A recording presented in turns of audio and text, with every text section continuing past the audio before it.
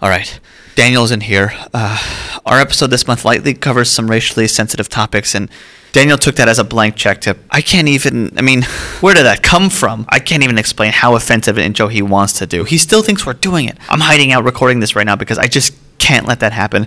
If we went through with that, it'd be the end of LA Meekly. It's that simple. Okay, so our episode this month is about the history of Boyle Heights and how it went from being a mostly Jewish neighborhood to a mostly Mexican neighborhood. And all I needed to say was Jewish and Mexican. And he was like the Manchurian candidate. Like something awoke in him. And I don't know what happened. I didn't know he had it in him. Like you'd think he'd have more respect for his own heritage. But my God, it was like watching a Rottweiler eat his own mother. He told her friends about it at dinner and they threw up. The waiter flipped the table over. I mean, I know he voted for Trump, but it's like he's been waiting for this. So I'm on my own right now, and Daniel doesn't know I'm here. He doesn't know where I am. I left a cardboard cutout of Frankie Muniz in his bathtub, so let's just say he's preoccupied. All right, so intro. How do we usually do this? Star Wars, Back to the Future, done. Oh no.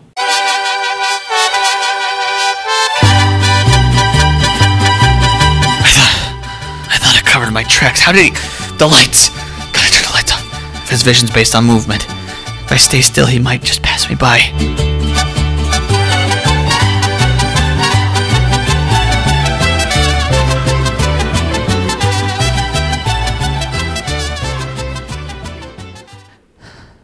I think he's gone.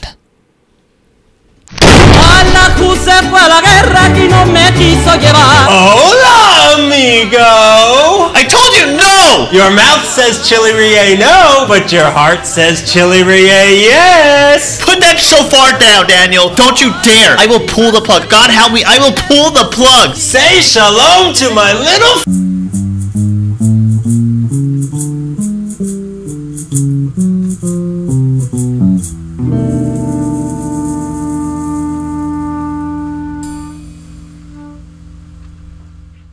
Show tunes. Welcome to the show tunes. Hooray for show tunes. Why do we sing at the beginning of it? Because we blank. We blank and all we know, all we are made up of is songs. All we can do is sing. When we get frightened. Sing the scares away. Goodbye. So welcome to episode 41. This is 41. Is that joke over now? Can we not do that anymore? It counts for all of the 40s. 41. What happened in 1941? Nothing. 41 gigawatts. It's not 41 gigawatts. Yeah, 41. That's what it is. That would have killed him. That would have killed them all. That would have sent him so far back in time there wouldn't even be a guitar solo for that. You might notice my voice sounds a little different. How did you? Oh, you're a little boy. You're a little man now. I'm 41 now. I grew up overnight. I got my tonsils removed. I got my tonsils replaced. And I ate so much ice cream it made me sick, which is what I am. I'm sick. This episode, we're going to talk about the history of Boyle Heights, in particular the Jewish community that lived there and the Mexican community that it's most likely known for. That lives there. That currently lives there. It was very interesting. I've always really been interested in Boyle Heights, and I knew there was a deep history there, and delving into it, I was very interested. Yeah. You're a gentrifier. Okay. I just want to put bakeries everywhere. They have bakeries. They're called Pandorias. But in English. Isn't there a way you could double the price on everything and have white people make it? That's cool. Why don't we do that? We'll do that. As if white people make anything. Yeah, they make complaint phone calls. And crank phone calls. That's what we're best at. Rascals. We're the intangibles. Like tax breaks. Intangible. No, you're not that class, though. You're a lower class. Hey. Come on. Stop. Come on. I own a watch. I have a wristwatch. It's not in my pocket or on the factory floor. I pay everything with gold just like everybody else. I put my pants on one servant helper at a time. That's how I do it. And I put on my belt made out of yak. Just another day walking around in alligator shoes. All right, you're going to start us off today? Yeah, please. Oh, you don't want to go further about my wardrobe? You don't want to hear about what my underwear is made out of?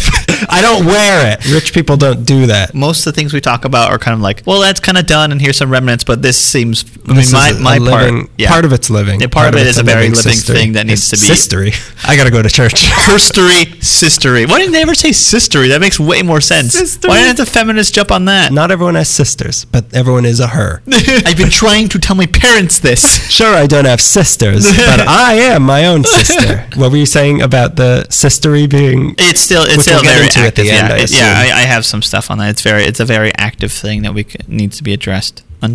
Like my sister. No.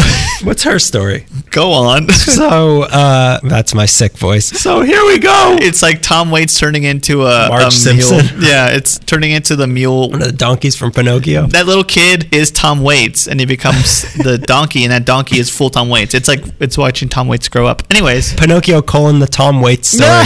I'll start us out. I'm going to be talking about obviously the Jewish part of the story. I'm glad Greg that you insisted. He threw me in the sandbox and he said, "You're talking about the Jewish part." I'm glad that you said it. I almost wanted to make it so that I do the Mexican part and you do the Jewish part. Halfway through of my thing, I was like, why didn't I do the Jewish people? I know. That would have made It more would have sense. been I already know interesting. most of this stuff. I just didn't want you to mispronounce the word yarmulke. Yermicle. Yerkmakel? Is that it? I think I said it right. It's a Yerkmakel. I'll just get us started. Okay. The Jews! Ow! That hurt my chest. The Jews. I gotta go. This is not my scene, man. This episode isn't for the faint of heart or people who have hearts. So the Jews first came to Los Angeles in 1841. Get used to that word. We're here. We're Jews. We're Jews. Where can I sit? What's the big deal? So the Jews first came to Los Angeles in 1841 in the form of Jakob Frankfurt. Jacob Frankfurt. Oh, that's a dude. It's not a town. No, they didn't all. We didn't all come from one. We didn't spew out of the earth. The earth. Jacob Frankfurt. He came to L.A. via Santa Fe, New Mexico, via Germany. He lived in the Alexander Bell House, not the Bell House from the Bell episode, and not a Bell House from a Quasimodo story. And he worked as a tailor in the Bell's Row building on the southeast corner of Aliso in Los Angeles in the plaza. For a few short years, he enjoyed what must have been brutal, relentless discrimination, being the only Jewish person in all of Los Angeles. But by 1850, the gold rush was in full bloom, and with that brought a few more Jews to the California. What's going on here? I wrote this when I had 100-degree fever. Yeah, this is clearly NyQuil language. More Jews were coming to California during the gold rush, mostly not coming on the off chance of finding gold, but rather for the sure thing of opening up stores to sell things that the gold miners needed, like smart. Levi Strauss. Wait, really? Yeah, we sold Levi Strauss. Yeah, he came during the gold rush selling like denim and stuff like that. Oh, cool. To people mining for denim. They were looking for it. He had it all. The great denim mines of... I need something that hugs my bottoms. This flippy flap on my prospector outfit is just not doing it. I need something I can really soil into. Something that the poop's going to really get ingrained into. Something that no matter how many times you wash it, it's just part of the pants now. I mean, when it gets wet, it's like wearing a shelf or something. It's the heaviest thing. It's just so heavy. It's like that chocolate syrup that hardens when you pour it onto ice cream. This is disgusting. So by 1850, the population of Los Angeles was 8,624, and there were now a whopping 8 Jewish people in Los Angeles. They were Grandpappy Jacob Frankfurt, Abraham Jacoby, Philip Seikel, Morris Michaels, Morris L. Goodman, who was one of the 7 on the first Common Council of Los Angeles in 1850, and he helped found the first local chapters of the Freemasons and the International Order of Oddfellows. And all the conspiracies come from that. Yeah. Okay. I have a feeling I'm going to hear about more of that. Not really. Sort of, a little bit. Side podcast stuff. Yes, that'll be our White Power podcast. White podcast, we call it. White podcast. After that was Augustine Wasserman, and then Felix Bachmann and Joseph Plummer. 6 of these guys were German, 2 of them were Polish. Aside from the tailor Frankfurt, they were all merchants, and all of them lived and worked in the Bell's Row building, so they were all there. Then in the next few years, some more started trickling in. In 1853, Samuel and Joseph Labat came to L.A. from the original L.A., Louisiana, New Orleans. No, Louisiana. NyQuil brain. I ate gumbo at Disneyland, so I should know this. A little cultured. They came from Louisiana, making them the first native-born Jewish Americans to live in Los Angeles. Okay. Then came Joseph Newmark, who in 1854 was the sort of de facto rabbi in town. He was conducting religious services in whatever rooms he could rent, which seems to be the trend for any organization in the old days of Los Angeles. Hamburger Plaza. Wait till you hear. Oh, boy. Then in July 1854, the Hebrew Benevolent Society was formed to unite the Jewish community in town. It was formed by all 8 of them? Yeah. All 8 of them who lived together? Let's just not do it here. There was like 12 at this point. It was formed by the New Orleans boy, Samuel Labat, and then Solomon Nunez Carvalho, who came here in 1853 as the official artist and photographer on John C. Fremont's last expedition to California. You'll remember him from the Los Angeles Year One episode. I think we talk about it a little bit. There's a plaque to him at the Campo de Cahuenga, so I assume we talked Yeah, about I'm him. sure we raised him at least. So this Hebrew Benevolent Society, this was the first charitable organization in Los Angeles. And in 1855, they bought 3 acres of land at Lookout Drive and Lilac Terrace in Chavez Ravine for $1 and built the Hebrew Benevolent Society Cemetery, which was the first Jewish cemetery in the city. And now they play ball all over it. When I did the research for Chavez Ravine, I remember them talking about a cemetery and like, And you didn't seem to care about it then, but we made a joke about it. it's nice of you to woke. It's nice of you to woke. So now with a good place to die set up, the Jewish community could start to grow. In 1861, Joseph Newmark started the first Jewish congregation in LA, Bethel.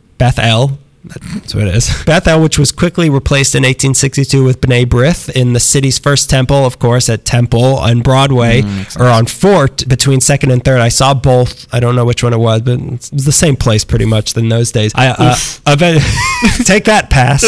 Eventually, in 1873, they moved to its current location, 3663 Wilshire Boulevard, where it is now known as Wilshire Boulevard Temple, and it's the oldest one in the city. Okay. The regular rabbi there was Abraham Wolf Edelman, who became the first full-time rabbi in the city in 1862. He spoke Spanish, so the Mexicans all called him Padre. That's pretty cool. By 1870, there were only 330 Jewish people in the city, but they were making their impact felt. In 1860, 2 of the 5 members of the LA Board of Supervisors were Jewish, Goodman from before and Julius Morris. In 1870, Emil Harris was one of 6 Los Angeles police officers. You might remember him. He was one of the ones who tried to protect the Chinese during the Chinatown Massacre in 1871. He also led the posse that captured Tiburcio Vasquez in 1874. Then in 1878, he became the first Jewish chief of police in Los Angeles, and maybe the last. John Jones became the first LA City Council president in 1871. Joseph Newmark's son, Harris Newmark, was a good friend of Charles Lummis and helped found the Los Angeles Public Library, in addition to owning the Temple Block where one of the original courthouses were from our last episode. He also owned Santa Anita Ranch and sold it to one of several Lucky Baldwins a little after 1872. He also owned Repetto Ranch, which is where Tiburcio Vasquez hid out for a while, and he was also instrumental in persuading Pacific Railroad to come to Los Angeles. Listen to all those episodes. I know. And then Well, get back to me. There's more. Al Levy, creator of the oyster cocktail, was Jewish. Isaac Lankershim was Jewish. wow. The hamburger department store was owned by the very Jewish Osher Hamburger. No Okay. cheese. No cheese. Not kosher. Can eat it. Can't do it. Sorry. Sorry. You're bathing the babe in the milk of its mother. Can't do it. But sure, buy some pants. Max Myberg, owner of the Crystal Palace and creator of the Fiesta de Los Angeles, was Jewish, and he was married to the daughter of another Jewish man, Isaiah Hellman, who owned the Farmers and Merchants Bank, which was a descendant of the bank that Tiburcio Vasquez had robbed. Hellman also helped found USC and lent the money to Harrison Gray Otis that he used to buy the LA Times that eventually got bombed. He also loaned a lot of money to Edward Doheny to drill for oil to make his fortune. So everything that Los Angeles was known for before 1950, he had his hands in. Pretty much. Basically. The fingerprints He also made a bunch of movies. He was also Cecil B. DeMille, and he killed Bela Lugosi. He's heroin. There was also Louis Lewin and Charles Jacoby, who formed the Pioneer Lot Association, which would go on to help create a little area known as Boyle Heights. Stepping back from that, though, in 1881, Tsar Alexander II was assassinated in Russia, so the Russians blamed the Jews and started genociding them, so a bunch of them fled the country. So a huge wave of them came to America, and many of those came out to Los Angeles. So in 1900, the population of LA was 102,000, and 2,500 of those were Jewish, most of them living downtown centered around Temple Street, where the temple was. Where the temple at? Temple Street. The age-old question. It's a very easy question to answer. But the city was starting to expand, and space was opening up elsewhere than cramped, smelly downtown. Across the It's not cramped. across the also smelly river from downtown was an area where over 13,000 years ago, pre-Shumash people had lived until around 3,500 years ago when the Keech arrived, eventually being pushed out and otherwise annihilated by the Spanish until they got kicked out by the Mexicans until 1850 when they were taken over by the Americans. Since 1781, this area was known as Paredon Blanco, meaning white bluffs. Those things I tell to get out of trouble all the time. This area of land stretched from the San Gabriel Mission Station on the north, El Camino Real on the south, the LA River on the west, and the Rio Hondo on the east, and was owned by our old friends, the Lugo family, the powerful family that William Wolfskill married into. Fingerprints everywhere. Everywhere. The Jew. Conspiracy continues. White podcast. White podcast. Oh, God, my voice. Is anyone finding this sexy? Yeah, no, I'm turning on right now. Oh, yeah, that was it. That's the button there. I pooped a Please, little. my Levi's are stained. I'm magic shelling. I do believe I just bought these denim, if you know what I mean. The tag has been removed. I cannot return these anymore. But in the 1850s, an Irish immigrant named Andrew Boyle bought 22 acres of that land, who sold it out to some settlers, but nothing much was done with it until he died in 1871, and it was inherited by his son-in-law, William H. Workman, of the bank that Vasquez robbed. That's right. He was also part owner of Turnbull Canyon and a million other things we've mentioned him being a part of in this podcast that I'm too sick to have listed. He started to divide up the land for development to accommodate the growth spurt that the city was going through. These areas became known as East Los Angeles, which was modeled after a grand European city and in memory of his father-in-law, Boyle Heights. Don't confuse that with the current East LA, because East Los Angeles got rebranded in March 1917 and renamed after their local school, Abraham Lincoln High School, and became Lincoln Heights. Right. I usually talk to people, hangers-on of LA, about like, oh, we're going to do this. Do you have anything to say? And everyone's like, Boyle Heights is in East LA. I'm like, okay. Yeah, I know. That's what I Okay. kept, like, I was looking like, Jews in East Los Angeles. You mean Boyle Heights. It's not all East Los Angeles. It's the East Side. Yeah, it's East Side. It's east of Los Angeles. It's not East LA. I'm like, oh, okay. And sorry. apparently there's, like, people in, like, Silver Lake and stuff are like, we're in East LA, man. Oh, God. No, Oh, you're not. ugh. But I'm in Sherman Oaks. I do live in East LA. It's a satellite pocket of East LA. You're living in the embassy? I'm protected under East LA law in my apartment. Diplomatic immunity. So the area that is now East LA used to be called Belvedere Gardens in 1921, but changed to East LA in the 30s. So East LA is, like we were saying, it's a place. East Side is that general area that covers 20.66 square miles over Boyle Heights, Lincoln Heights, El Sereno, and East LA. And don't you forget it. Yeah. Because someone's going to yell at me again. The Brooklyn Land and Building Company also developed some of the surrounding area, calling it Brooklyn Heights to try to attract East Coasters to move there. But confusing East Coast rubes blinded by the sunshine and glare from the oranges when they arrived, that wasn't the only tactic to get people to move east of the river. They also had attractions to try to draw people in, which is always the way to go. Balloons. Put an ostrich farm. So they had things like the Luna Park Zoo and East Lake Park, which is now Lincoln Park, and was the East Side sister to Westlake Park, which is now MacArthur Park. So they're I didn't know they were twin sister parks. Yeah, twin parks, It's yeah. sistery. We're talking about history here. They also had the California Alligator Farm, where you could ride Billy the Alligator. At Lincoln Park, right? I don't know where it was exactly. I remember hearing about an alligator park there. Yeah, I could not imagine, and also very well imagine that there was more than one alligator park there. That's the weird thing is, like, you said it makes no sense. I'm like, oh yeah, there was also like a zoo at the beach on Venice Boardwalk. So yeah, you know anything's possible, really. Attacked by a bear at the beach. Too bad that flying cop wasn't around. At this alligator farm, you could ride Billy the alligator, who was the alligator, like pretty much any movie. City alligator? He was mayor. Any movie between the teens and the 40s with an alligator in it, that was Billy the Really? alligator. It's named Billy as an anagram of the first letters of the names of all the children he ate. Beth. Ilya, Isaiah. Larry, Top half of Larry. Bottom half of Larry. and Yanni. First of all, my first cat was named Billy because of Billy the Kid. You said Billy was in all the movies, and I got excited. I'm like, I can't think of one movie with an alligator in it. I just got excited at the idea that I can go to a movie and fight it and watch Billy. I can't name a movie with an alligator in it, but I also feel like all movies had an alligator Somehow, yeah. in the 30s at least. Yeah. What do we got? Well, we got an alligator. If they're on a boat, what's that over there? Ah, Billy. Billy, get over here. Yeah, we've got an alligator and we have a bear at Venice. And a bunch of shoes from the dead kids. And Larry's shoes. Larry's shoes. You killed me, Larry. You're killing Larry. You've done killed me, comma Larry. Quote Larry. Quote Larry. Quote the Larry. Quote Larry. So they sold cheap houses to settlers there, but they reserved the best houses in areas with views from the bluffs, which is why there's a bunch of Victorian mansions in the Mount Pleasant area. But all the alligators and misleading names couldn't change the fact that this area was cut off from the rest rest of the city and didn't have good water access. All the water that they had was going to Billy. Keep Billy strong. The motto of Boyle Heights, make Billy strong again. So because of that, those restrictions, there is a definite cap on how developed it could get. Not until future mayor William Workman inherited the land, he did in 1871, did things start to move forward. He convinced the city council to start building bridges, literally, and also pipelines. Oh. Literally. Also. Then in 1889, the Los Angeles Cable Railroad opened up the Downey Avenue Viaduct that went over the LA River and the Southern Pacific Rail Yard and connected downtown to Lincoln Heights. So now the vein was open and people could come flowing into the east side along with their precious water. Oh, guys, some sort of life force. I don't know. Can we block the wind? How do we charge these people for that? Who's in charge of that? Workman? Wolfskill? Billy? Billy? Is it the alligator? Who runs things? Who's in charge around here? Who runs wind? Billy runs the town. You got to feed Billy if you want to talk to Billy. If you want to get any laws passed in Congress, you got to bring a live turkey. You got to make Billy's name longer. You know what I mean? Add a T to that. I'm looking at you, Tina. Decades later, it became even easier to get there because during the City Beautiful movement between 1909 and 1933, 6 bridges were built connecting downtown to Boyle Heights alone, which is the area we're going to be focusing on now. Oh, how did that happen?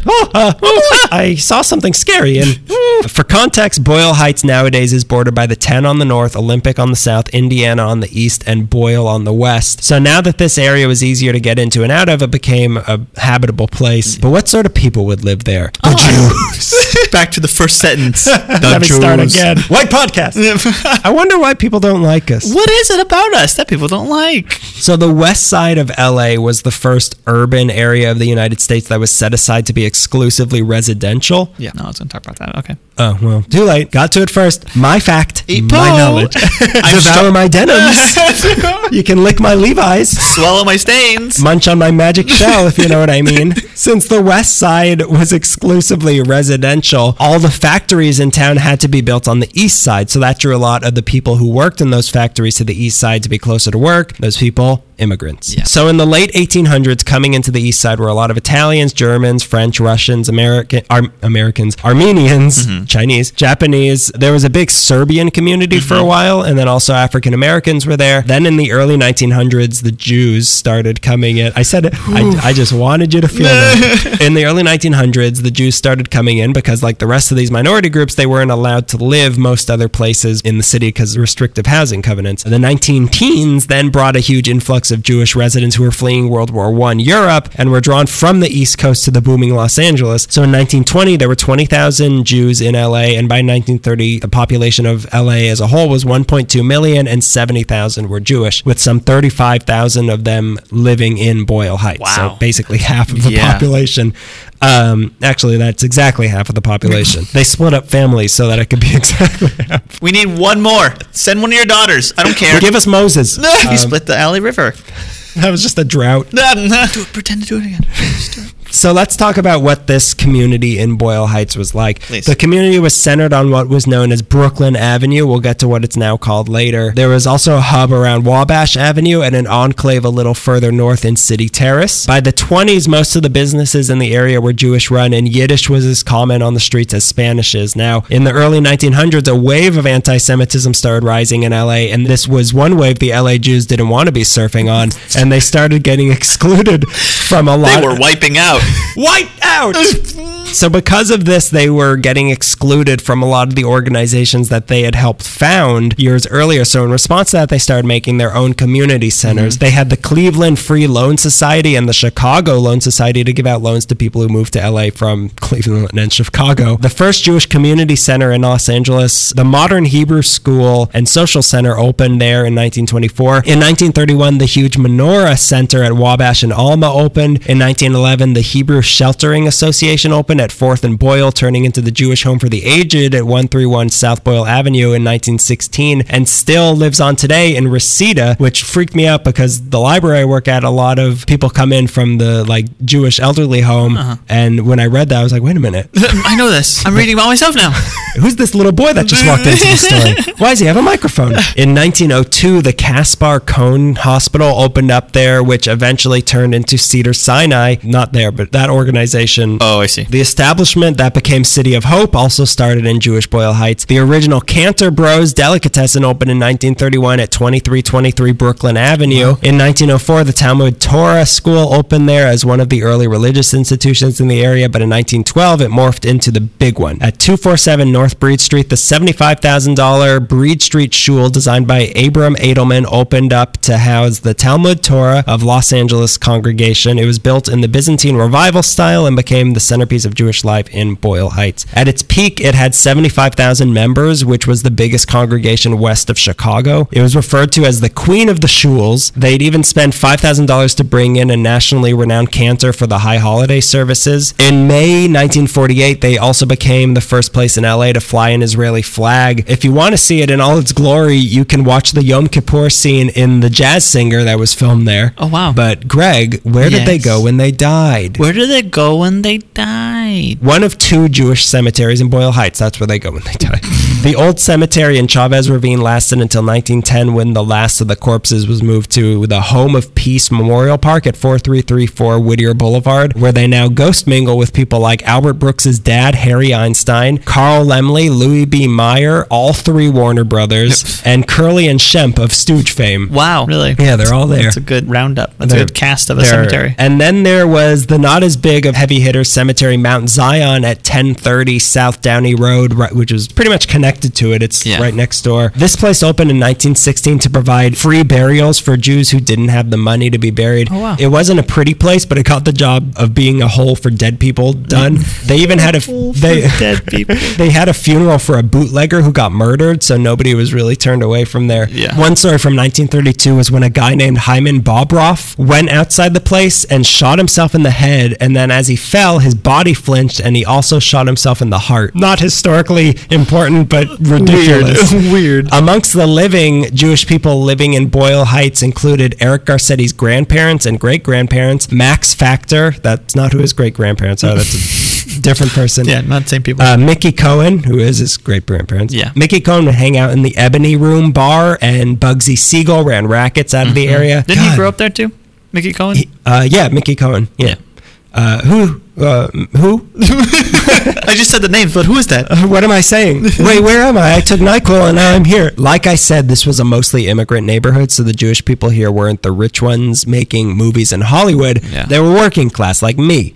They also weren't Orthodox, so they were less religious and much more liberal, as most fresh out of Europe Jewish people were. And with that liberalism came socialist and communist leanings, and with that came a lot of political engagement. Most of the big workers' unions, including the garment workers, which we also another episode, a lot of the big workers' unions, they had headquarters on Brooklyn Avenue because many of their members lived in that area. In 1909, the Workmen's Circle / Arbeiterring, which means workers' circle in German, opened, which was a Yiddish cultural center and political organization headquartered inside the Vladeck Center in Boyle Heights, which was where most of these unions were formed. In all, there were over 100 coordinating councils, 50 community centers and associations, and tons of social workers operating out of Boyle Heights. So it was like the political heart of Los Angeles. A ton of civil rights groups came out of this area at this time, and that's a legacy that's still going strong there. But what really was impressive in Boyle Heights in the first half of the 20th century wasn't just how much the Jewish community flourished, but how diverse the entire area was. There were 40 different nationalities living there, which is why it became known as the Ellis Island of Los Angeles. It was incredibly diverse and pretty integrated also, and it would seem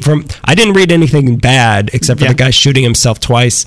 I didn't read any negative stories. Jews and Mexicans were going to the same schools, playing on the same sports teams. There was a lot of sharing of cultures also. Cantor's was just as popular with the Mexican residents as it was with the Jewish, which is why you still see so many places on the east side selling pastrami. Yeah, it was a thing I never thought of before. I always confused me. Like, how do they know what pastrami is? The Hat, which is not in Boyle Heights, I know, but it's just on that side of town. Yeah. You got to go over that side of your phone. Yeah, it's in Pasadena. It's also in Alhambra. Oh, duh. I'm eating there right now. I know that. I'm the Hat. I'm Carl Hat. I talk like the Sorting Hat from Harry Potter.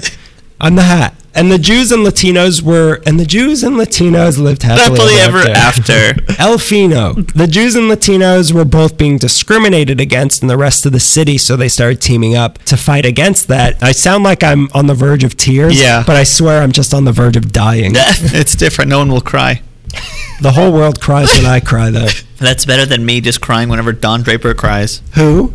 You mean Dick Whitley or whatever his name? Dick Whitley. What is his name? Dick Whitman. Dick Whit. I prefer Dick Whitley. He should have stolen another guy's identity. Dick Whitley here. Peggy, I'm Dick Whitley. Peggy, don't tell anyone I'm Dick Whitley. Don, what's your real name? Dick Whitley. Adman extraordinaire. Dick Whitley. The Jews and the Latinos, they started teaming up to fight against the combined discrimination they were facing. And in 1949, the two groups put all their support behind getting Edward Roybal elected as the first Latino city council member. Swear to God. If What? you step more on my toes. No, go ahead. That's fine. I'll talk about him again. I thought we were talking about Jewish and Latino teamwork, and now you're telling me not to step on your toes? How else do you tango? Proving again that Jewish people don't know how to dance. Go ahead. Is that a stereotype? I don't know. I don't think it is. I just like making up my own stereotypes. Well, Chinese here's a- people swim too much. Here's a stereotype for you. Greg talks too much.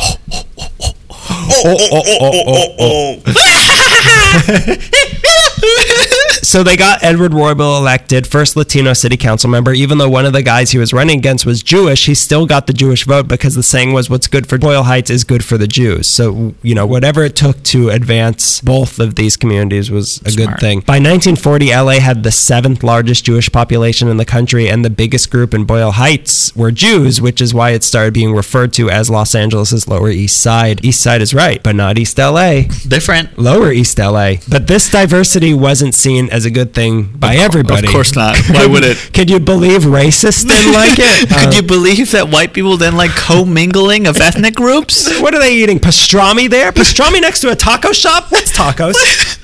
Also, Was that- what's pastrami? In 1939, the Federal Housing Authority gave Boyle Heights its lowest possible rating because it was said to be filled with subversive racial elements. This is a process known as redlining, which means that with such a low rating, banks would either not give you or charge you a fortune to get a loan to buy a house in that area. The diversity was seen as a sign of being a bad neighborhood. Around the same time, the African American population was growing, and the panicked white lawmakers focused their attention on how to segregate them, so they passed laws, not explicitly, but basically laws that redefined what white was to now include Jews and Italians and Irish and Slavs, which before this were seen as other, but now got lumped into the blanket term of regular old whites, Caucasian. Yeah. So on top of that, in 1948, the restrictive housing covenants were ruled unconstitutional by the Supreme Court. Get 'em. So now a bunch of more parts of the city became available to the newly whitened Jews. So between Jewish veterans coming home from World War II wanting to own a home in their old neighborhood of Boyle Heights, but not being able to get a loan because of the redlining and restrictions being lifted on where they could live, it was looking less attractive to live in the old buildings of crowded Boyle Heights, and the calls of the cheap housing in the brand new empty San Fernando Valley were sweeter Yeah. than the shofar at the end of Yom Kippur.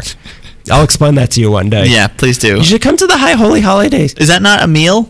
Everything I don't know in a different culture, I'm like, is that food? Is that a feast day? I'll go for that. What's the funeral where I eat a lot? I'm gonna go to that. Wolfgang Puck's funeral? I'll eat a lot at that one. I wait the day. I wait the day. Is Emerald Lagasse dead? Is that what we're all eating? Lugosi. Oh, Not the Lugosi. chef. The vampire. Not the actor either. The vampire. The real one that the actor is based on. Max Shrek Lugosi. Nosferosi. With a Jewish population in 1946 of 168,000 in Los Angeles, there was a lot of us to go around. North Hollywood and Panorama City took in a huge surge of new Jewish residents. Beautiful areas. At the time. Sure. Where else could they go? You're yelling at me?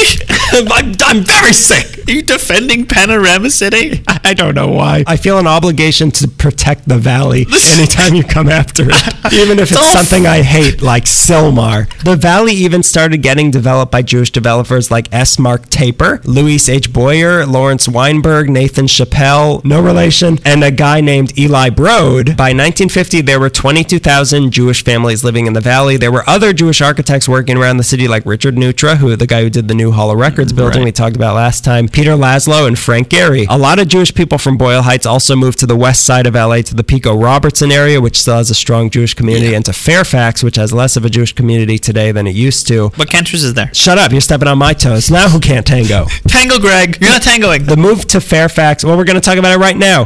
The move to Fairfax had started earlier, and by the 40s, there were already 4 temples there, which is why in 1941, Cantor's in Boyle Heights opened up a second location there, which moved to where it is now in 1953 in that building. The Boyle Heights Cantor chapters closed in 1948, but this one is obviously still there. We're there right now. We're going to go, exactly, we're going to go right now. I need a taco, and that's where I go. And that's where I go. I need celery soda and a taco. With all the Jewish people in the valley and on the west side, they were still divided by the mountains, this was interesting to me, which is why there's so many Jewish institutions connecting the two areas inside the Sepulveda Pass, like the Skirball Center, the American Jewish University, and Stephen S. Weiss. Wow, I didn't know that. I know. So every time you go through there, you're being converted. Jewish life spread out from Boyle Heights into the rest of LA, and it became a diaspora with a few mostly disconnected pockets around the city. And in 1951, the Jewish population was at 330,000. But with all that physical divide also came an ideological divide. Most of the new Jewish residents in the 50s had come to the city post-World War post-World War II. Mm-hmm. Which one's which? Which one came first? Which one did Hitler have the mustache for? He didn't have it for both. One of them, he just got shot. Which one was that? When did Hitler get shot but didn't die? So since they were relatively new to the city, they had no connection to Boyle Heights, and they moved straight into the west side or to the valley. And then the ones who had lived in Boyle Heights before the war but moved away, they kind of turned their backs on their working class, poorer roots on the east side. That's what moving up feels like. Moving on up, and I'm not looking back. Then the Jews who stayed in Boyle Heights started to resent the ones in the valley and the west side because of that, and because they were better off than them. Yeah. Then the blacklist communist scare happened, and the west side and valley Jews rejected the radicalism and communist leanings of the community in Boyle Heights because they didn't want to get involved with any of that. So it split them into sort of the radicals on the east and the conservatives on the west. But as for Jewish life in Boyle Heights itself, by the late 50s, it was pretty much done. By 1960, only 4% of LA's Jewish population lived in Boyle Heights, and in 1994, there were only 8 Jewish people there. The original 8. The original, they're still there. Alive. They would not give up. Alive and stronger than ever. Still catching bandits. The transition here in 1994 was solidified by the renaming that year of Brooklyn Avenue to Cesar Chavez Avenue. And no one could stop them. Except Tiburcio Vasquez, robber of street names. The last Jewish person to be born and raised in Boyle Heights was Eddie Goldstein, who married into a Mexican family and apparently spoke with a strong Mexican-American accent. Pretty cool. He died in 2013 at age 79. There's still some lettering and Jewish imagery on a lot of the storefronts there. Home of Peace Cemetery still gets about 100 burials a year, but the Mount Zion Cemetery is in serious state of neglect. It's looked after by Home of Peace and the Jewish Federation, but it's not technically owned by anybody, so it hasn't had a burial in years, and most of its tombstones have been knocked over and looted. In 2013, they got a $250,000 donation from a local entrepreneur named Shlomo Rechnitz. That's not real. And that it's an anagram for boys that Billy threw up. Survivors of Billy. And then the rest of the community pitched in after that and gave an extra $50,000, so we'll see what that gets turned into. Okay. Lots of the old temples are now churches, so you'll see Jewish stars on them and stuff. Yeah, I was driving through the other day. I'm like, that's weird.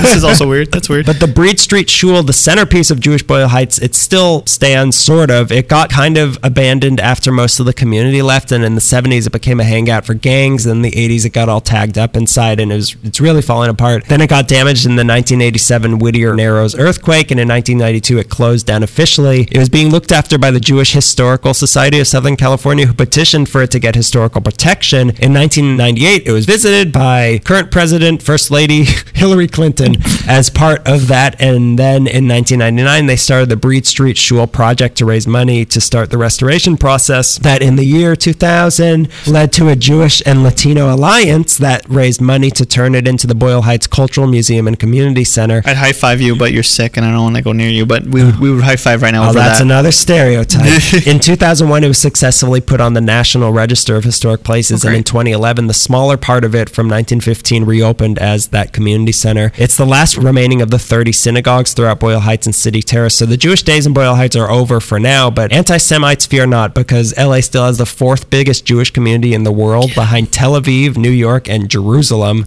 New York City, that is. Probably all of New York. We're about 6% of the city's population, so there's still plenty of us for you to hate. That's enough. Anything over 5. How very interesting. White podcast. White podcast. I'm so glad that the water was almost in your mouth when you started screaming it. Oh, by the way, White podcast. What were his last words? We want to put it on his tombstone in the Jewish cemetery. What were they, Greg? Greg, tell us. Well, he said a lot of really nice stuff. Was it ride or die? Was it YOLO? He used to say that a lot. He lived like he died. Once.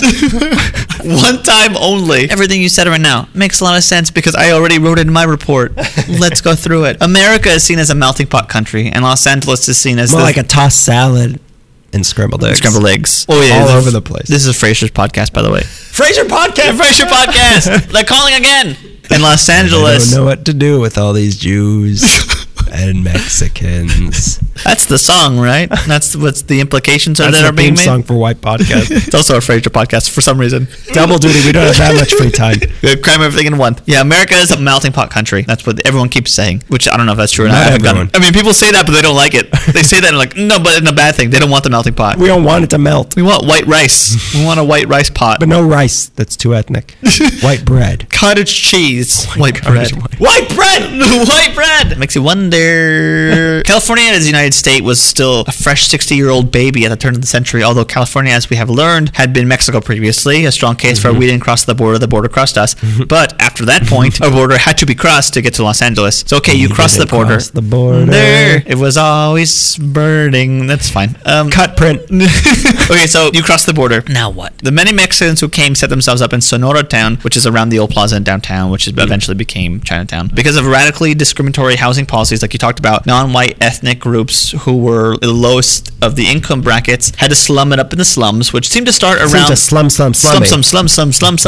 So there was like the Sonora Town, the old plaza, and then there was the Macy Street district, which, if you remember, that's where the bubonic plague broke out in the 20s. Bubonic? Bubonic. With the bobos. Bubos. Yeah. How were we supposed to say it? I think it's supposed to be pronounced boobos, but we kept calling it bobos, which is so much cuter. It's so, oh God, I hope I catch it. So there's Macy Street District, there's Chavez Ravine, which is another slum. Well, That's a nice way to refer to a Jewish cemetery. Well, the river ran through the slums because on the other end of that, there was the flats. It goes back to, I believe, 1905, and it was occupied mainly by the Russians and Mexicans, and by 1910, a particular part of the flats, specifically Utah Street, was deemed by the Housing Commission to be the worst slum, not only in Los Angeles, but the worst slum west of the Mississippi. A proud title. Proud title. And this consideration of it being the worst slum was not fixed in 1910. People in the 30s were still calling it the worst slum in America. Boyle Heights geographically and socially could be split into two very distinct parts, the flats and the heights. Everything that's not the flats is the heights, basically. At the very end of Wait. Go on. I have NyQuil on the brain, but you're telling me what? The heights is better? How? I don't understand. Like Brooklyn Heights, like it used to be called, right? At the early years of the 20th century, there was about 60,000 blue-collar workers living in between the areas of Elysian Park to Washington Boulevard, bounded by Alameda Street on the west and Boyle Avenue on the east, as you talked about. And of that era, the newer and thus poorer immigrants coming to Los Angeles settled in the flats. The heights, from what I understand, was everything surrounding the flats where the houses were. So you lived in the slums or you didn't. If you didn't, then you had it made. The heights were not extravagant, but reasonable was better than the flats. Workmen, as you said, helped build the line itself in about the 1880s in the midst of... line? Yeah, he helped build the First Street line and was later crucial in creating the 4th Street car line extending through Boyle Heights on Cummings Street, which were operated by mule teams once every hour. In 1909, the division between the working class people on the east side of town and the middle class people on the west side of town was solidified when a pioneer city ordinance was set, making, like you said, the west side of Los Angeles exclusively reserved for residential land use. The first And for amusement. Yeah, for giggles. This was a heavy blow in the racial segregation of land use. The middle class could live in the residential areas that were clean. The impoverished working class clearly had to live amongst their the flats. Yeah, put them in the flats. A lot of people, like Charles Watts, who owned Watts, was trying to boost Watts for the Mexican people to move to, but that didn't happen until the 20s. He had these big, cheap plots of land, but no one was moving because there was no way to get over there, really. Plots. In the 19-teens, there was a surge in the Mexican population due to the strife in Mexico because of the revolution. So people were coming here, but they're all sort of like bottlenecking at Sonora Town and kind of like eventually like going to the flats. It was the most familiar name they saw. Yeah, it's kind of Spanish. Everyone told me to come here. I don't know what town means, but... In the 20s, there was 27 interurban routes and over 1,000 miles of tangled up lines through the city. The red cars carried passengers all over the city, while Huntington himself was designing a line that went on the east side of town, like you said, extending to Boyle Heights and Maravilla. Interurban railway systems helped to disperse the different ethnic communities, and at the same time, they helped introduce other ethnic groups to Boyle Heights. And as the Jewish and Russian communities moved out, the Mexican community moved in. One book called it a massive exodus of Mexicans from the plaza to the east side. All they needed was a ride. They hitched a ride with Moses, splitting the LA River. He just opened it up, so we're just going to follow. The 10 commandment? How do you say 10 in Spanish? Why can't I? What? 9, 10, 11. Yeah, that's it. I always start with 9. Those new commandments? Oh, God. What's 12? 12 commandments? I can't have a cat?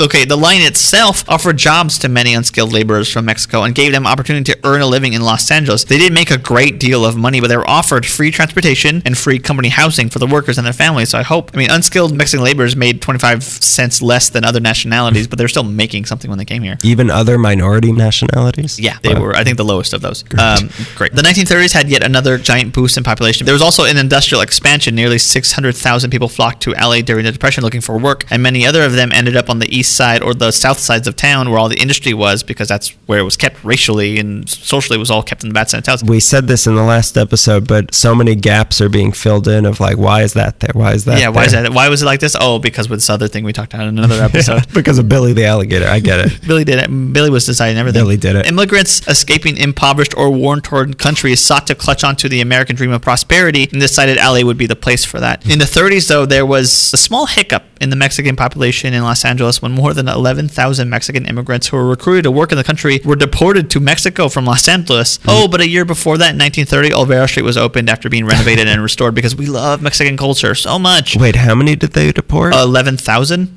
What? Yeah. That's like a population. Yeah, that's a population, but there were 600,000 immigrants of all different countries coming here at the same time in the 30s. In 1931, they were all being repatriated and sent back to Mexico, and a year before what a that... nice term. I know. And then in 1930, Olvera Street. And to remind you, the woman behind this was Christine Sterling, same woman who had gone to create a darling little China city, which was inspired by the Orient, which had no input from the Chinese community, but we love Asian culture. Up to this point, the flats were predominantly Molokan Russians, which was a dissenting faction of spiritual Christians. Yeah, I kept reading about Molokan what those were. Yeah. I was like, but are they Jewish? Should I be reading about these people? Are they Jewish? I read the term Russian Jewish, but I think it was something different. Molokan Russians were a dissenting faction of spiritual Christians from Russia who came to America to flee persecution from the Tsarist government. They were escaping forced recruitment during the Russo-Japanese War of the early 20th century, which I did not look into. They all ended up in the flats. So the flats for the first, I think, 20 years of the 20th century were mostly Russian. At the end of the 30s, a strong sense of activism began to rise in the Mexican community of Boyle Heights and East LA. I'm sure it was there all along, but in 1939, Russian, Jewish, and Mexican women who worked and lived in Boyle Heights participated in the California sanitary canning strike, which was the first successful food processing strike of the Congress of Industrial Organizations, the CIO. My favorite passage about the strike was, it was the height of peach season. No, not August. How am I going to eat my fruit cocktails? 400 of the 430... In the Heights. In the Heights is how you're going to do it. 400 of the 430 workers protested in record heat and were successful in getting better wages and better working conditions. That same year, the first national... The rest were canned. That same year, the first National Latino Civil Rights Assembly, the El Congreso, convened in East LA with over 1,000 delegates. They met to come up with solutions to end segregation in schools and the workplace and in housing areas, and ideas on how to fight deportation. As you'll see, and as you know from our March Madness episode, East LA and Boyle Heights have had a long tradition of community activism. By the 40s, though, Mexican Americans outshined all the other ethnic groups population-wise and were becoming the largest minority group in Los Angeles. Part of it was the Bacero program, which was a work program which offered limited citizenship to Mexican workers, but the war effort also drew in a lot of people to work here as well. So the Mexican community had work and had money, and they were looking for central adjacent locations to live, and Boyle Heights became the place. So the 40s and 50s in Boyle Heights were really the peak melting pot years. Many people recall this era before Pearl Harbor. I've just seen a lot of Japanese families everywhere. Yeah, a lot of big Japanese community. After World War II, after they couldn't go back to Little Tokyo. Yeah, well, it was before that too. I know. Oh yeah, I know. Many Japanese families left San Francisco after the 1906 earthquake and they came south. A majority of that population settled on Terminal Island, as we learned in the whatever episode that was, podcast that time forgot. And learn about what's on the tip of Terminal Island in our last episode. Oh my God. I like that every episode now is a commercial for other episodes. Yeah. Well, we got to promote ourselves somehow. Because nobody else will. Sorry, everyone who helped promote us. A lot of them ended up in Terminal Island. A lot of them ended up in Little Tokyo. But when space became scarce in the 20s, they followed First Street east and ended up in Boyle Heights and set up shop there. After Pearl Harbor, they were all detained along with the lawful residents of Terminal Island. There are stories of Boyle Heights residents securing the property of their Japanese neighbors while they were detained. They weren't being released from holding camps until 1946, and when they came back to Boyle Heights, along with all the other servicemen returning from the war, whatever war where Hitler died, there was a huge housing surge. Is this the one where he died? He was a zombie in World War II, right? He was a vampire the whole time. He was Nosferatu. Hitler Nosferatu. Yeah, there was a huge housing surge because everybody was coming back, not only only the servicemen who were returning from the war, but all the people who were held illegally, basically coming to wherever they could afford housing and stuff. And Boyle Heights didn't have a lot of space after this. There was a housing surge. Getting a place in Boyle Heights was difficult because post-war Boyle Heights was where a lot of Mexicans chose to plant their feet. The 40s was a decade of huge changes in Boyle Heights. In 1942, the flats were raised and 3 housing projects were created for low-income families. There's Aliso Village at 1401 East 1st Street, which had 802 units created by the Bashford and Barlow firm, which also created a beautiful housing project in Baldwin Hills. Pico Gardens, which was at 500 Pecan Street. 200 Pecan Street. Pecan? Yeah. Like the nut? Yeah, like the nut. Ooh, this podcast tastes good. And they could hold 250 families, separate families, which had a preference for military families or those working in the war industry, as did Aliso Village. And then there was Estrada Court at 3232 Estrada Street, which had 200 units. All 3 of these... Just Eric Estrada themed? Yeah, no, it's all CHIPS. It's all California Highway Patrol themed. All 3 of these projects would go on to spawn some of the most vicious street kings in Los Angeles history. Primera Flats, Primera because Aliso Street was on 1st Street. Cuatro Flats because they... Wait, let me guess. Because there were 4 of them. Because Pico Gardens was on 4th Street. And then the rest of them. Big Hazard, AV Fellas, AV Rockers, and the rest. By the 70s. Bring them all out. Bring them all out. How do they get along? Turf war. Turf war. Everyone's crossing everybody out. By the 70s, the projects fell into disrepair and gangs grew from that mess. Another huge affair in Boyle Heights was the construction of the San Bernardino Freeway, the 10, running through Aliso Street to 1st Street. Yeah. And in doing that, displacing over 10,000 people. Sliced up the whole neighborhood. Boy, we shouldn't do that again, except we need to connect the Santa Ana Freeway, the 101, which ran from Aliso Street to Soto Street. And in about 20 years, in the 60s, we're going to need everything between 6th Street to Boyle Street. We're just going to cut through Hollenbeck Park so we can construct the Golden State Freeway, the 5. And yes, that's a tangled mess of concrete and displacement, but we're going to need to build an East LA interchange to connect all of these damn freeways. And we're also going to need to connect the Pomona Freeway, the 60, to that interchange from 3rd to Downey. Okay, thanks.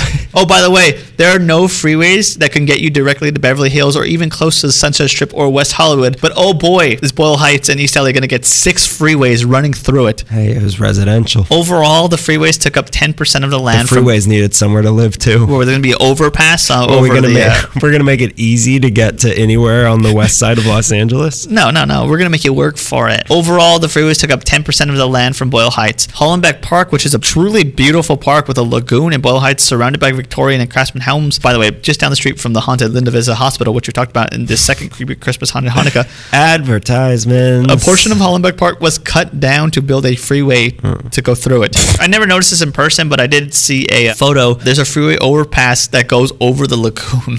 Who cares? Poor people only use parks for drugs, right? 1946, during the post-war communism socialism scare that clipped the Chavez Ravine housing project in the bud, Boyle Heights residents organized to oppose the Housing Un-American Activities Committee, HUAC, during the hearings in LA. This community activism and social awareness continued through the 40s when there was a multiracial coalition, the Community Service Organization, or CSO, that all came together, as you mentioned, to help elect local barrio boy Edward R. Roybal to the LA City Council, who was the first Mexican-American to do so in the 20th century. Roybal represented the 9th District, which included Boyle Heights, Bunker Hill, Civic Center, Chinatown, Little Tokyo, and Central Avenue. And all freeways. And all he represented the 60 freeway. Freeway power! Also, it's a freeway podcast. Roybal was born in... what to do with all those off-ramps.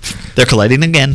Roybal was born in New Mexico, but raised in Los Angeles and served until 1993. I do believe that's 13 terms. He hit a particular... I don't understand the term limits on local government. I used to think you could only do 4. That was the golden age. I don't know. Roybal hit a particular stride in the 60s during the Chicano movement. In 1967, Roybal authored the first bilingual education bill to provide local school districts assistance with special bilingual teaching programs. In 68, with the goal of improving educational, housing, and employment opportunities for Spanish-speaking U.S. citizens, he worked to establish the Cabinet Committee on Opportunities for... Of Calgary. You go to sleep and then you wake up and you speak Spanish. For Spanish-speaking people, that's what I was getting to. His entire career, Roybal worked to protect the rights of minorities, the elderly, and the physically challenged. His ability to inspire the many ethnic groups to assemble for his cause not only inspired Mayor Tom Bradley, the first black mayor of LA, Roybal also went on to show the path to the first black president of the United States, Barack Obama. I've heard of him. Oh, that's the guy that Trump keeps wanting us to forget. That's who it is. It worked for a second. I remember him now. He's the one who he was on Comedians in Cars Getting Coffee. That's him. That's the guy, the comedian, Barack Obama. Comedian Barack Obama. Come on, he is pretty funny though. This is also Barack Obama. This is also a Barack Obama podcast. Barack podcast. Barack Otaka. Barack podcast sounds like an Irish person. From the 1960s to the 80s, Boyle Heights continued. Are we sure he's not Irish? I want to see that birth certificate. Who Who started that whole thing? Was it President Truth Teller? Was it Oracle President Donald Trump? Was it the elder? White president. We just went from Reagan to Trump. I don't remember anything in between. All those black presidents in between Reagan and Trump. That a conga line of black presidents that we had. Between the 60s and the 80s, Boyle Heights continued to get more and more Latino dominant, with other ethnic groups slipping out to other areas. The activism Slipping out. You like we were being held hostage. We gotta go. They're not looking. Koreatown's got a lot of cool stuff in it. There's a Cantor's in Fairfax. we gotta go. Bring Moses. He can split the river. It'll cut off 10 minutes. All these Latinos want us to join the baseball team. We don't want to play. They say they need more play. They say they want to outfield. I don't want to play. We only have one good player. He's on the Dodgers. He's on the Dodgers already. The activism continued strong through the 60s, through Lincoln Heights and East LA blowouts and walkouts of the 60s. Chicano Moratorium in 1970 that happened in East LA, north of Boyle Heights and at Laguna Park. Although not in Boyle Heights, the social activism, the Chicano movement was felt through all of the east side of LA. Through the 1950s, again, taking HUAC to task about anti-socialist pushback. When these organizations pushed for the deportation of the city's foreign-born populations, the Boyle Heights Jewish and Mexican American residents established the east side branch of the LA Committee for the Protection of the Foreign-Born. They were crucial in fighting anti-communist organizations who were against civil rights groups and immigrants. In the 70s, a lot of people remember Boyle Heights as being remembered for the gang activity, drugs, and an unbeatably high homicide rate in the 70s. High murder rate or not, by 1990, the population of Boyle Heights was still over 94,000 people, and 94% of that was Latino. Fittingly, like you said already, Brooklyn Avenue was changed to Cesar Chavez Avenue, who was a labor leader. I said that so condescendingly. A labor leader. A union leader, an activist. Oh, God. Does he even eat luau's for breakfast? The housing projects Aliso Village and Pico Gardens were torn down in the 90s and replaced with the new urbanist projects and the Pueblo del Sol projects. Still crimey, though. The Estrada Courts projects was not torn down, still stands to this day, and is more recognized for the murals and preservation efforts. As of 2000, Boyle Heights remains 94% Latino, with a very small percentage of Asian Americans, 2.3%. The population now, I believe, is over 82,000 people. In 2009, the MTA opened the Gold Line East Side extension that ran through Boyle Heights and into East LA, with a stop at the historic Mariachi Plaza that continues until Atlantic Boulevard, which is almost Montebello. That's where we bought Tejuino that one time. Remember that Sunday night? Still, anyone ever know what Tejuino is? It's lemonade mixed with coffee. Mixed with bleach and some sort of dirt. When you want your sinuses to clear and your eyes to water, drink Tejuino. The train, apparently I didn't know they were named names. I thought they just had colors. But Greg's naming names now. I thought he learned something. I'm not a name, I'm a color, which is a Woody Guthrie song. The train that runs through Boyle Heights is named after Edward Roybal. The Gold Line extension is not only very necessary and convenient, symbolically it's important because it connects Boyle Heights with the further eastern neighborhoods to the rest of the city. It connects all these parts. It's like an all-left branch. For all those people who felt excluded from the city, here's this light rail that will bring you into downtown. Here's a light rail. Here's a light rail. But with bridges comes invasions. As of last year, the fight between the aggressive activists of Boyle Heights and the casual colonists that are gentrifying that area heated up. It isn't just scumbag slumlords who want to raise the rent on low-income families. It's also upscale artist spaces that want to rent cheap and are either unknowingly or unconcerned about the effects that has on the community. The olive branch had ants on it. Red ants. With wonderful hair. I cannot wait for you to hear the sound of your voice when you go back and listen to this, because it is deep. Beautiful ants invading so slowly but with purpose. Silver Lake has always been slightly bourgeois in common clothing, but within the last 10 years it's gone full upscale and taken Echo Park with it. After Echo Park was almost completely gentrified, there are still patches of old Except Echo for Park. one house. Except for one house that refuses to go. It's just full of crimes.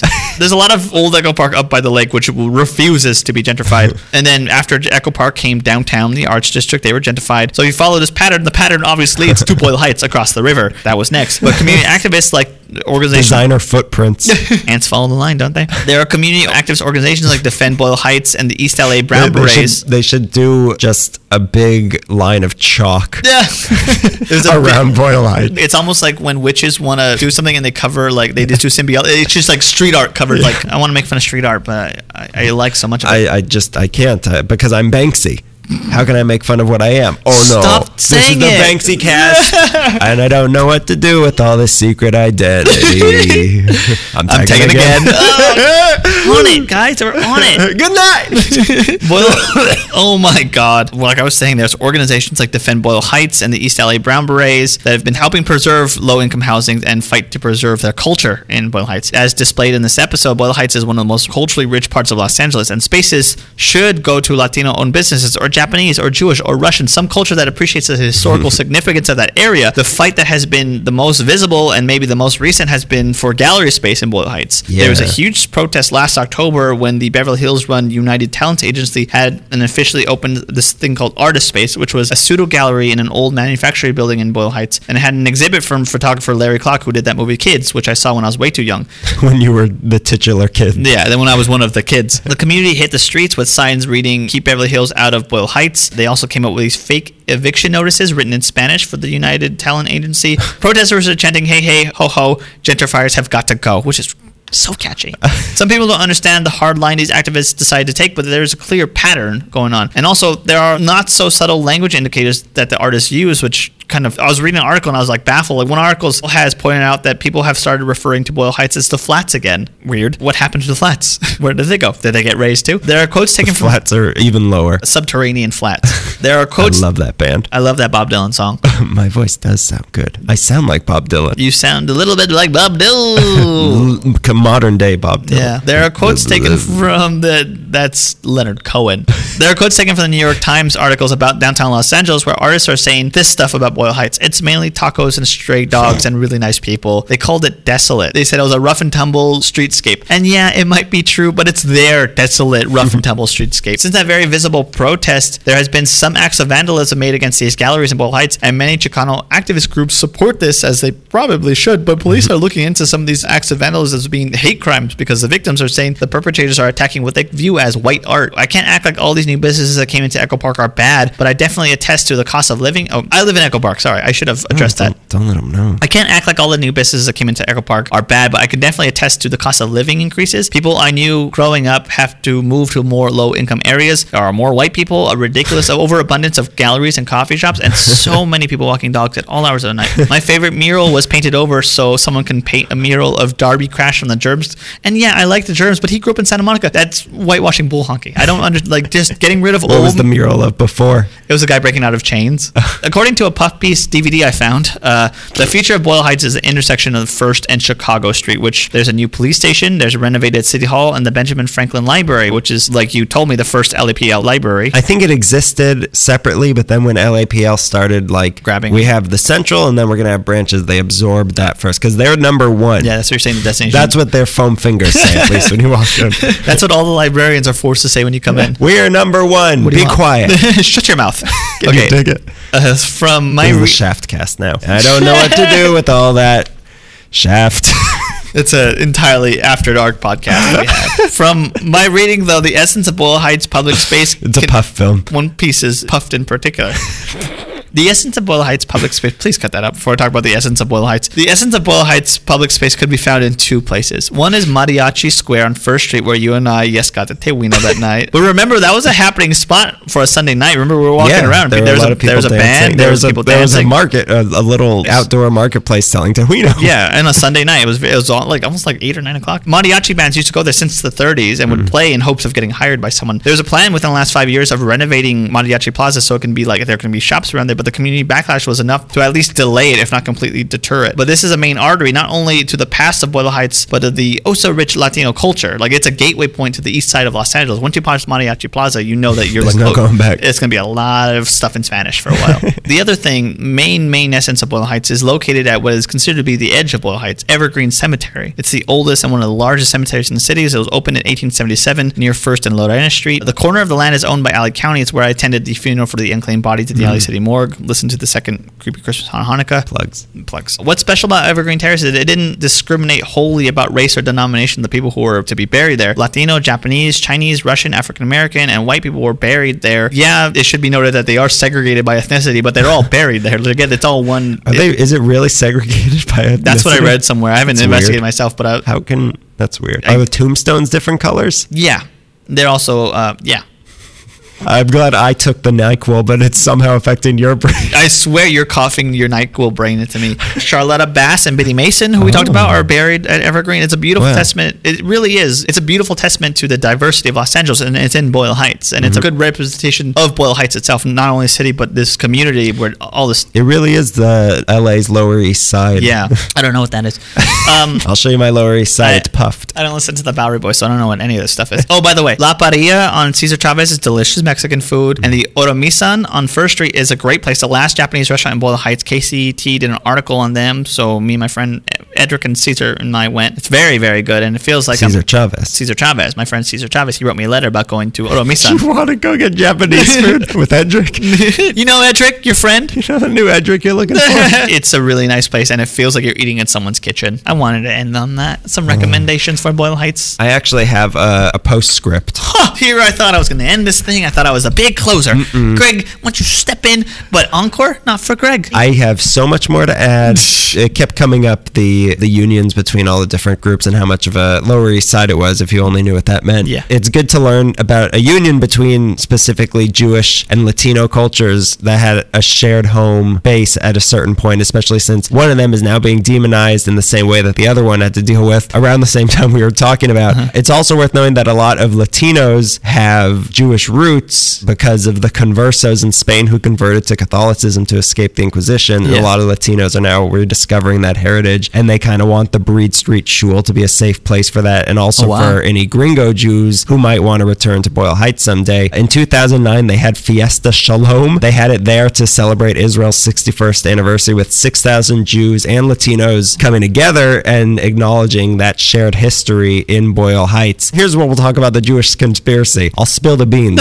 Finally. This is what I think, at least. This is my white podcast. The reason Jewish people have had influence over the years isn't just because of our dealings with the Illuminati and the lizard people, but because there's a good number of us, and being politically engaged and voting is a big part of the community, which is something we're seeing a lot more of in the Latino community, which is good because it's like a secret weapon that if more people stay active like they are now, then things can change for the better. Like if numbers are going up amongst Latino voters, and that's only going to make good changes happen. Yeah, definitely. And I was also reading that multicultural unions like this that were pretty strong in the past in the city were purposely forgotten. Like no one really talks about these sorts of unions because that was one of the goals of McCarthy during the anti-communist days, to like wipe that legacy of the radical left from people's memory, and that lasted. And also because people want to try to tidy up history and attribute progress to one individual racial group. But in reality, it wasn't just Jews who made stuff happen. It wasn't just Latinos who made stuff happen, or just Japanese Americans or African Americans. It was all of them working together towards one common goal that got stuff done. And that, I think that's the legacy that Boyle Heights is worth remembering for.